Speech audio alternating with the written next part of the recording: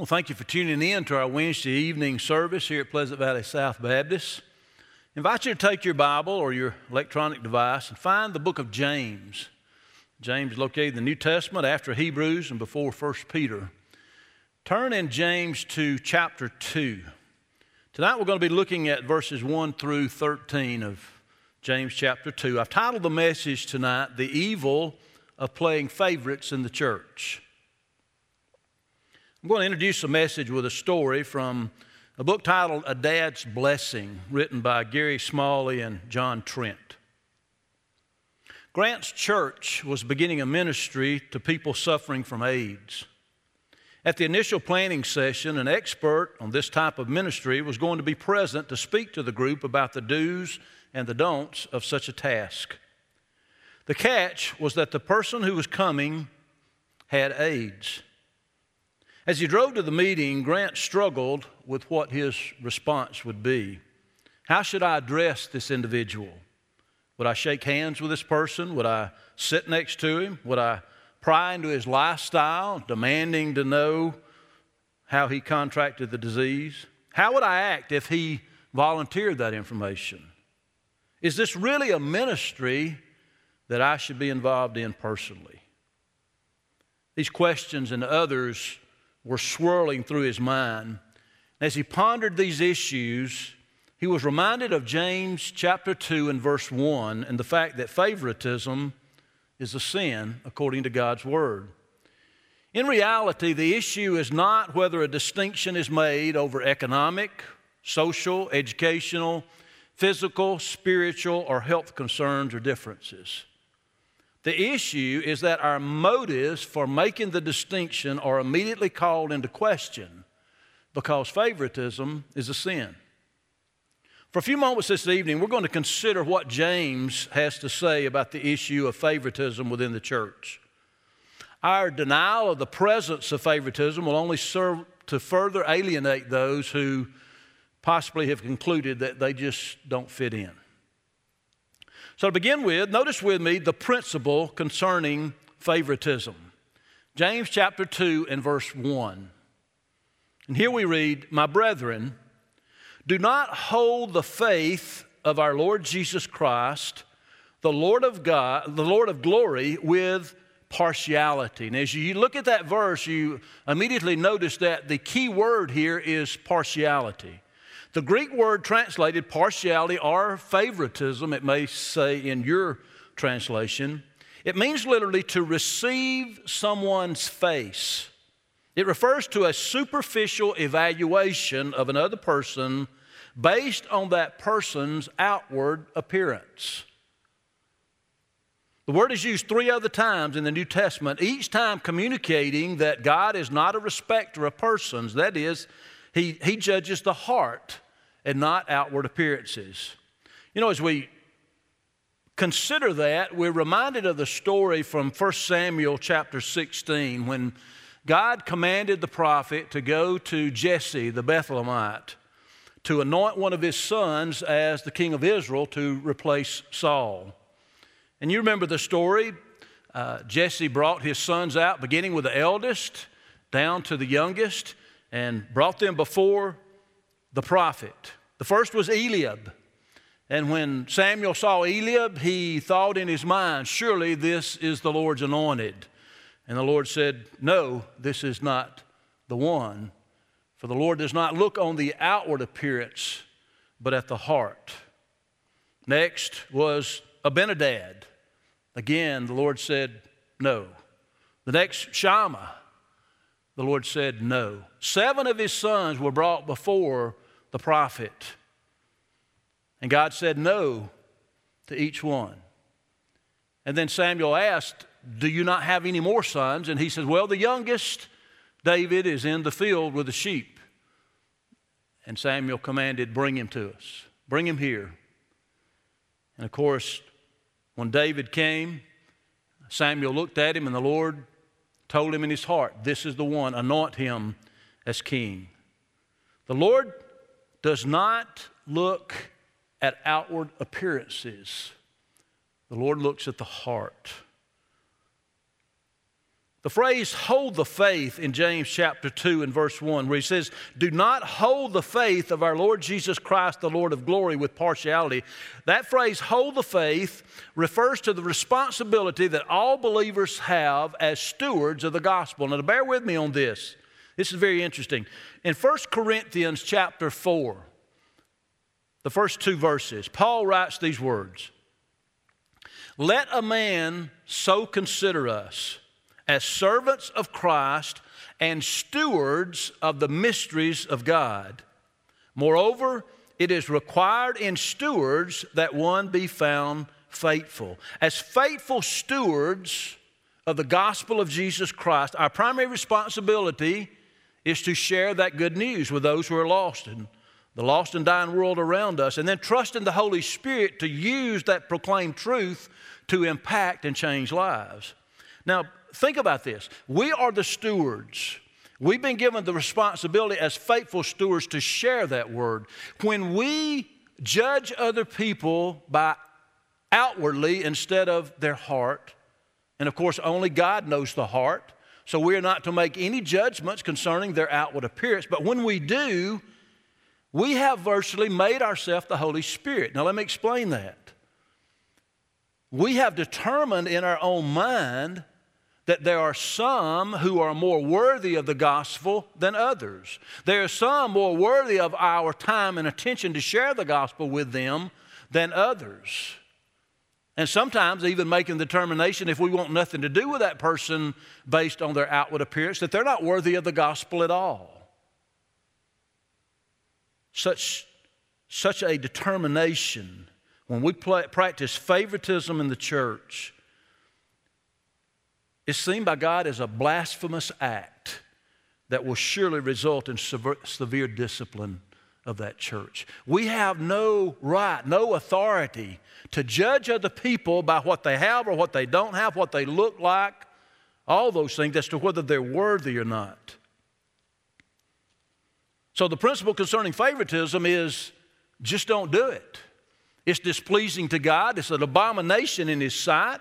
It's blasphemous to the Lord, and we should not practice this. And yet, we continue to place people in categories, ranking them by their looks, their clothing, their race or ethnicity, their social status, their personality, their intelligence, their wealth and power, the kind of car they drive, the kind of house they live in and neighborhood they live in.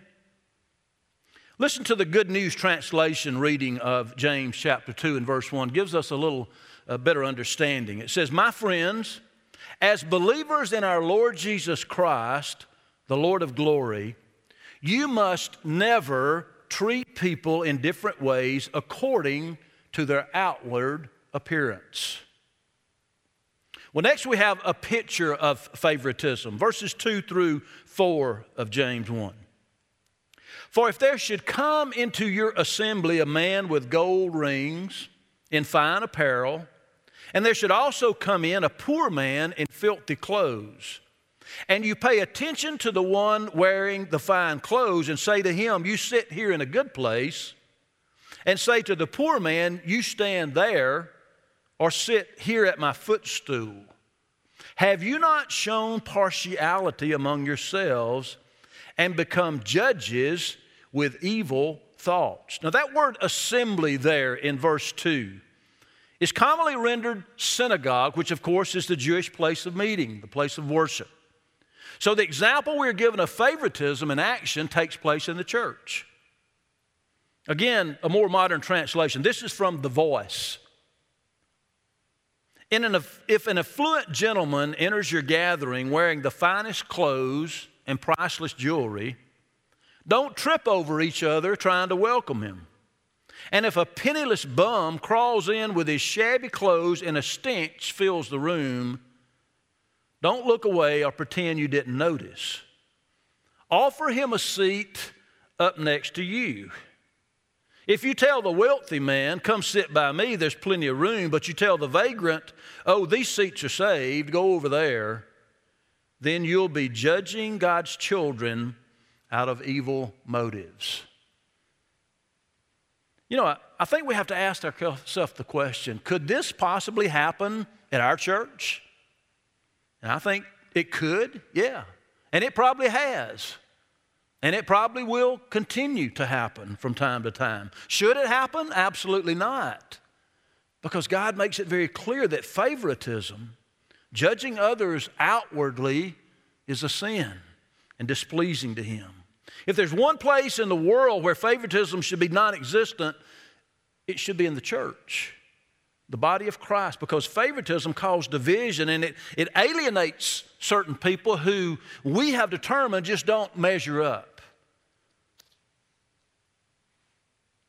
You know, believers are described in Scripture as a peculiar people, being not of this world, different to make an eternal difference in the lives of those who do not know Christ. If we show favoritism, we are no different than those outside the church in the world who judge other people. The church should be the one place where no matter where you are, or who you're not, no matter what you have or what you don't have, no matter if you're a doctor or a blue-collar hourly wage earner, no matter whether you drive a new Cadillac or a 20-year-old Ford, no matter whether you live in a mansion or in a shack, all should be equally welcome with open arms and the love of Jesus. A pastor friend of mine shared with me his first experience with favoritism in his first pastorate. He said, the Lord called him there. The Lord confirmed it in his heart. The people were so excited about what was going on. He came and began to preach the word, and lives were being changed. There were people being saved. They were baptizing almost every week. Just God's Holy Spirit was moving in a miraculous way. And there was a desire within some of the members of the church, more forward thinking, if you will, to go on out further in the community and reach those whom they were not reaching. And they decided to start a new children's ministry. And as a part of that children's ministry, their plan was to take the church van and go to one of the mobile home parks a few miles from the church. And they would bring the children. They would go and do a survey in the mobile home park, see the children who were interested, talk to their parents, and then they would begin to run that van and bring the kids on Wednesday evening to their new children's ministry. And so they filled the van up. And so it was just a couple of weeks till one of the elderly members of the church came to the pastor and told him, we just don't need those kind of people in our church. And the pastor said, what do you mean, those kind of people? He said, those kids, they're disruptive. They're not well kept. Sometimes they don't take baths. They smell. They cut up during church. During the children's ministry, and those that have come on Sunday morning, they're just very disruptive, and we just need to stop that. And the pastor just looked at her and he said, well, who are we trying to reach here? Are we trying to reach people just like us that we feel comfortable around? Or do we really desire to go out, as Jesus said, in the highways and byways and bring those who need to hear the gospel? And he said, who needs to hear it worse than these children who many of them they live in single parent homes. They have no Christian example. And something needs to take place in their life. They need to hear the gospel now. They need to be taught what it means to be a Christian. Who needs it more than these? And he said, I should have expected, it shouldn't have surprised me, but it really took me by surprise when she was that bold to say, we don't need that kind in our church. Well, needless to say, they didn't stop the ministry. They continued, and as a result, the parents of these children began to come. Some of them did. Some of those parents came to know Christ. Entire families were transformed as a result of that outreach and that refusal to show favoritism and judge some worthy and unworthy of the gospel. Notice with me now the problems with favoritism. Let's read verses 5 through 11. Listen, my beloved brethren, has God not chosen the poor of this world to be rich in faith and heirs of the kingdom which he promised to those who love him? But you have dishonored the poor man. Do not the rich oppress you and drag you into the courts? Do they not blaspheme the noble name by which you are called? If you really fulfill the royal law according to the Scripture, you shall love your neighbor as yourself, you do well. But if you show partiality, you commit sin and are convicted by the law as transgressors. For whoever shall keep the whole law and yet stumble in one point, he is guilty of all. For he who said, do not commit adultery, also said, do not murder. Now, if you do not commit adultery, but you do murder, you have become a transgressor of the law. Now, in this passage, we see three problems with favoritism in the church. The first problem with favoritism is it's unreasonable. It's unreasonable. A person's economic status is of zero importance to God. James said, has not God chosen the poor of this world to be rich in faith and heirs of the kingdom? So it's unreasonable to think that we should eliminate those who are poor in this world. Wealth in and of itself does not mean that a person deserves any special treatment, although sometimes some in the church respond to a person of wealth as if it does. You know, I've heard people say, well, you know, Pastor, that's just human nature. You know, that's just something that we just can't help. It just happened. Everybody judges. Well, let me ask you something. What does the Bible say happens to us at the moment of conversion? Does the Bible not say that we become a new creation in Christ Jesus? That old things have passed away and all things have become new? You know what that says? That human nature, that this person is saying, well, it's just human nature. God can change human nature. And we're changed, our nature is changed from within when we become a new creation in Christ Jesus. Do we still struggle with these issues? Certainly. But we cannot use the excuse, well, that's just how I am. That's just human nature. That's a cop-out.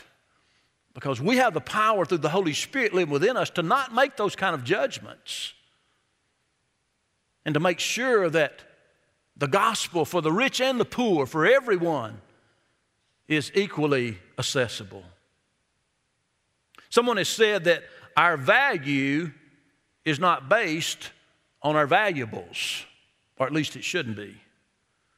Also, we must be careful not to confuse net worth with self-worth. For in the Lord's eyes, we are all worth a lot. We are very valuable to the Lord. We are His precious possession.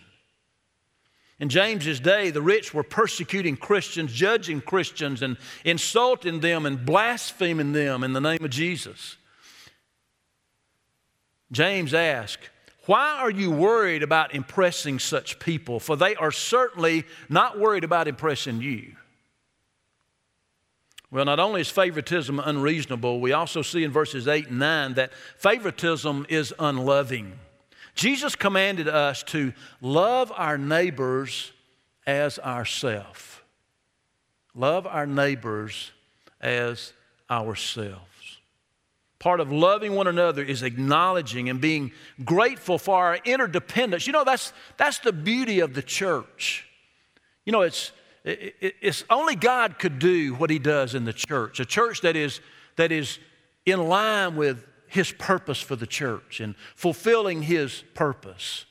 And that interdependence, that's where, you know, the diversity comes to, there's the membership of the church is so diverse, but the Lord, through His Holy Spirit, joins us together as one, and that diversity is celebrated. Someone has described that interdependence that develops when the church joins together in purpose, like this. Have you ever noticed that trees that stand alone usually receive the worst damage in a storm? Being separated from the group leaves them vulnerable and without protection. When we play favorites, we are deliberately cutting some people off from the support they need and depriving ourselves of the support that they might offer us. So when we show favoritism, that interdependence and that unity and that oneness of the fellowship is destroyed. God desires us to uplift one another, support one another, celebrate our differences, but join together in the common cause of sharing the gospel. Well, favoritism is unreasonable, it's unloving, and thirdly, favoritism is ungodly. Paul wrote in Romans chapter 2 and verse 11, "For there is no partiality with God." There is no favoritism with God. So it goes without saying then that there should be no partiality or no favoritism with God's people. As I said earlier, favoritism causes division. It produces gossip and legalism and cliques within the body of Christ and makes some feel they're more worthy than others and some feel less worthy or just that they just don't measure up at all. You know, Jesus identified the greatest commandment as loving the Lord your God with all your heart, soul, mind, and strength, and loving your neighbor as yourself. And then he summarized the entire law when he said, "On these two commandments hang all the law and the prophets." Showing favoritism and partiality reveals a lack of love for God and for our neighbor, a sure sign of ungodliness. Well, in typical James fashion, Jesus' half-brother draws this practical instruction about favoritism in the church to a close with the prescription for avoiding favoritism, verses 12 and 13. Verse 12, "So speak and so do as those who will be judged by the law of liberty." So prescription number one is to live in the light of judgment. Jesus commanded in Matthew chapter 7, verses 1 and 2, "Judge not, that you be not judged. For with the judgment you judge, you will be judged. And with the measure you use, it will be measured back to you." Now let's just think about this a moment. When we place judgment on other people based on externals, again, we have made the determination that they're just not worthy. They're not worthy of our time. They're not worthy of our effort. They're not worthy of the gospel. And when we do that, we have made a judgment against them that has no basis in the Word of God. And the Lord says, if you're going to use that kind of measurement to judge others, then expect that same type of measurement to be used on you as well. You know, when we understand that we'll be judged by the Lord with the same measurements we use to judge others, the result should be that we're more accepting, we're less judgmental, we're more open to those who are different from us. We oftentimes confuse acceptance with approval. You know, if we are a church that are welcoming those who are lost, and they're going to be involved in all kind of lifestyles that we do not agree with, matter of fact, they just fly in the face of everything we believe as Christians. But if we're open to those who need the gospel, that's what's going to come. That's what they're going to be involved in. And we have to be very careful that we don't judge, not that we're accepting their lifestyle, not that we're putting a seal of approval on it, but we want them to come in and hear the truth. We want them to know what the Word of God says, not by pointing out and throwing Scripture at them, but lovingly sharing God's Word and allow the Holy Spirit to bring judgment in their own hearts about the sin in their lives. If we say that a certain type of people are not welcome in our church, then we're putting up walls that cannot be penetrated. And therefore, not allowing the witness, the preaching of the Word, the teaching of the Word, the fellowship of God's people to have an influence on those who need to know Christ.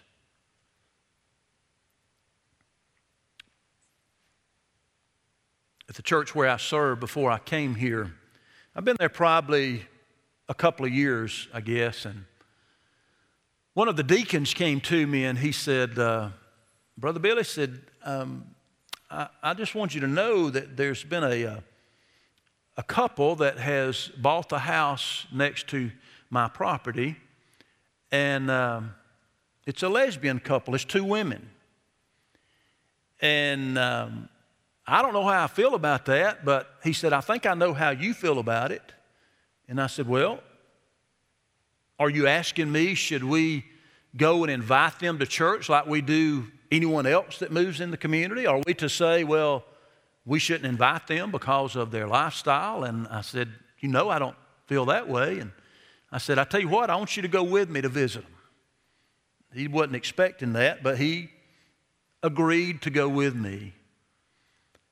And we went, drove up up their driveway, and they both, one of them came out and greeted us. I introduced myself and the deacon, and just told him, I said, you know, we make it a point to, when someone new moves in our community, that we want to make them feel welcome. We want to issue an invitation to the church.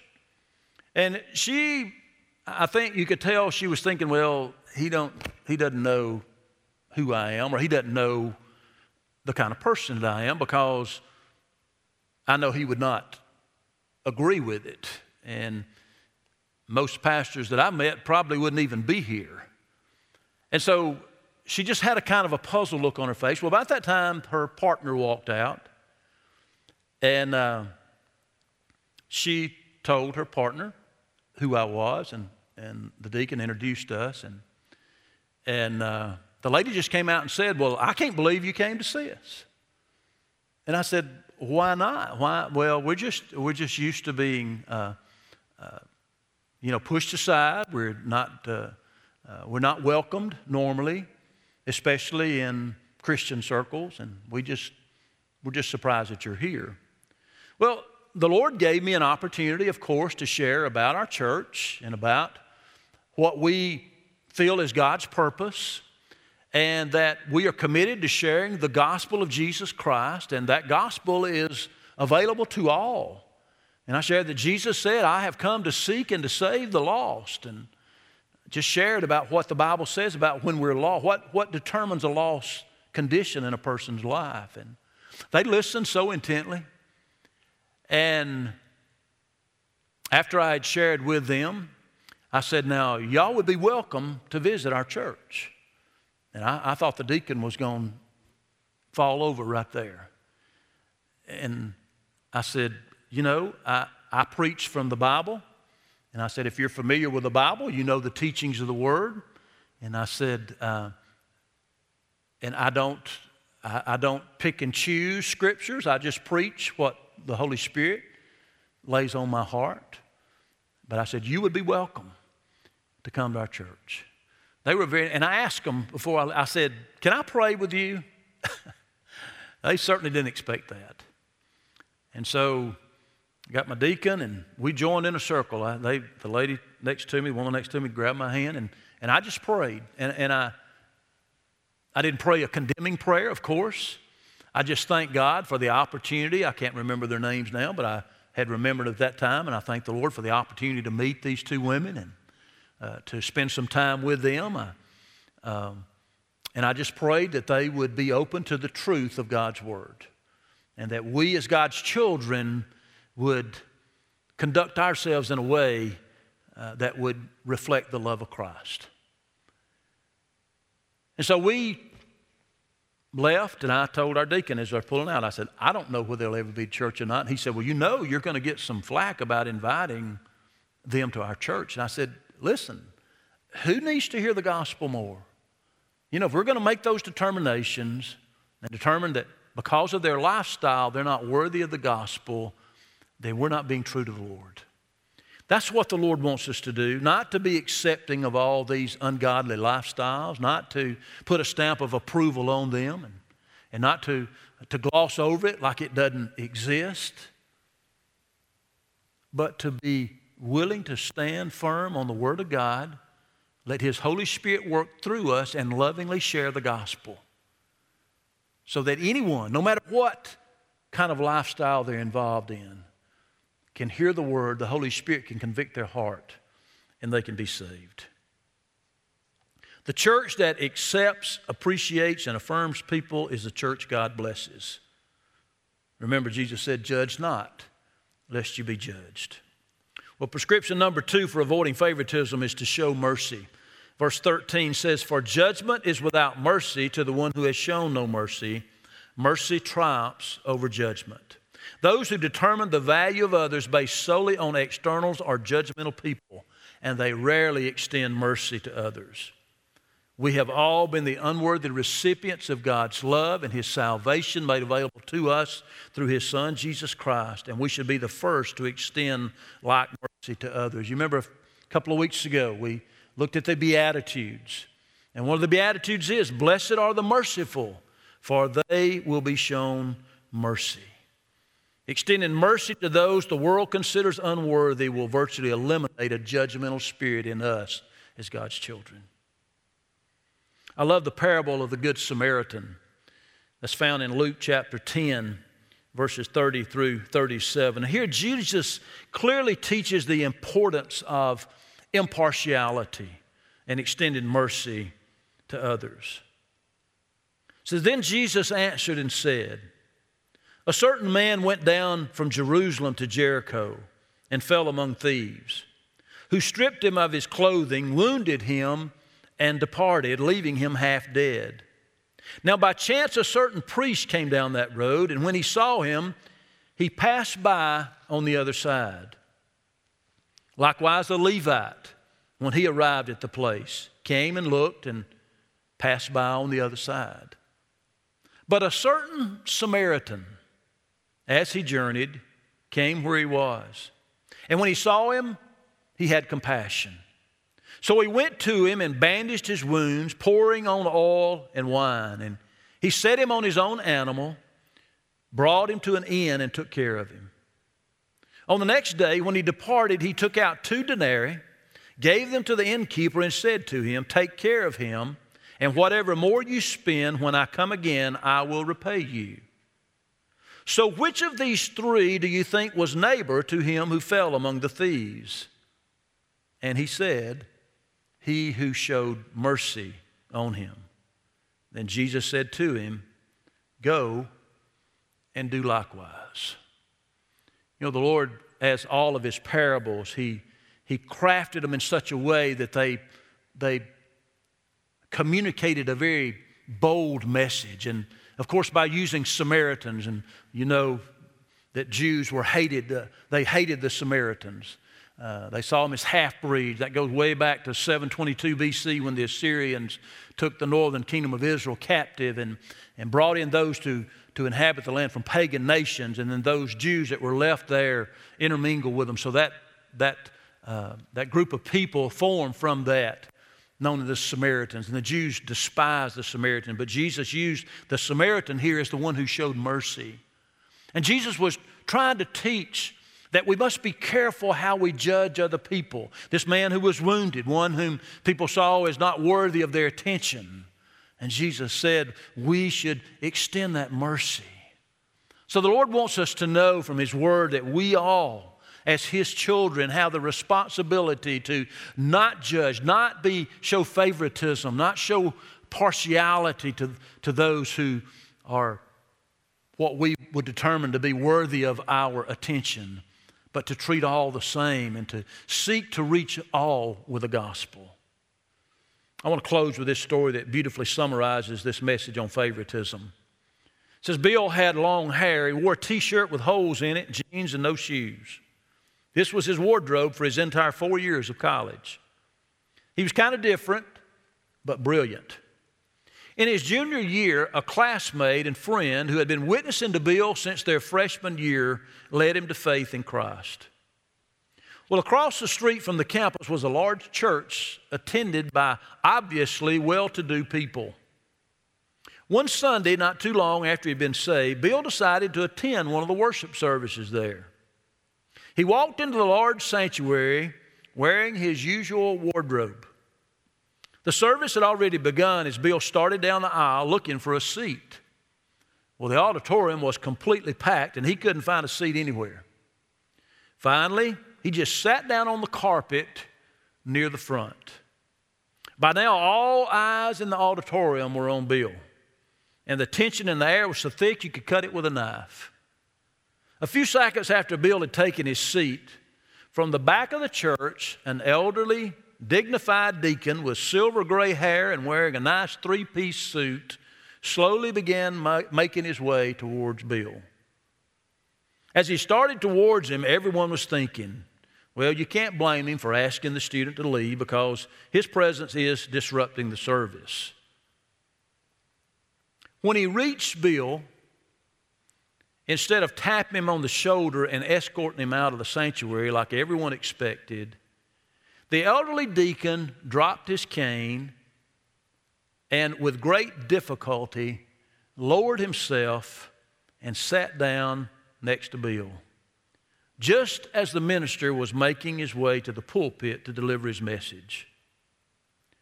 The minister stared down at Bill and the deacon, smiled, and then looked up at his congregation and said, "What I'm about to preach, you will never remember. What you have just seen, you will never forget."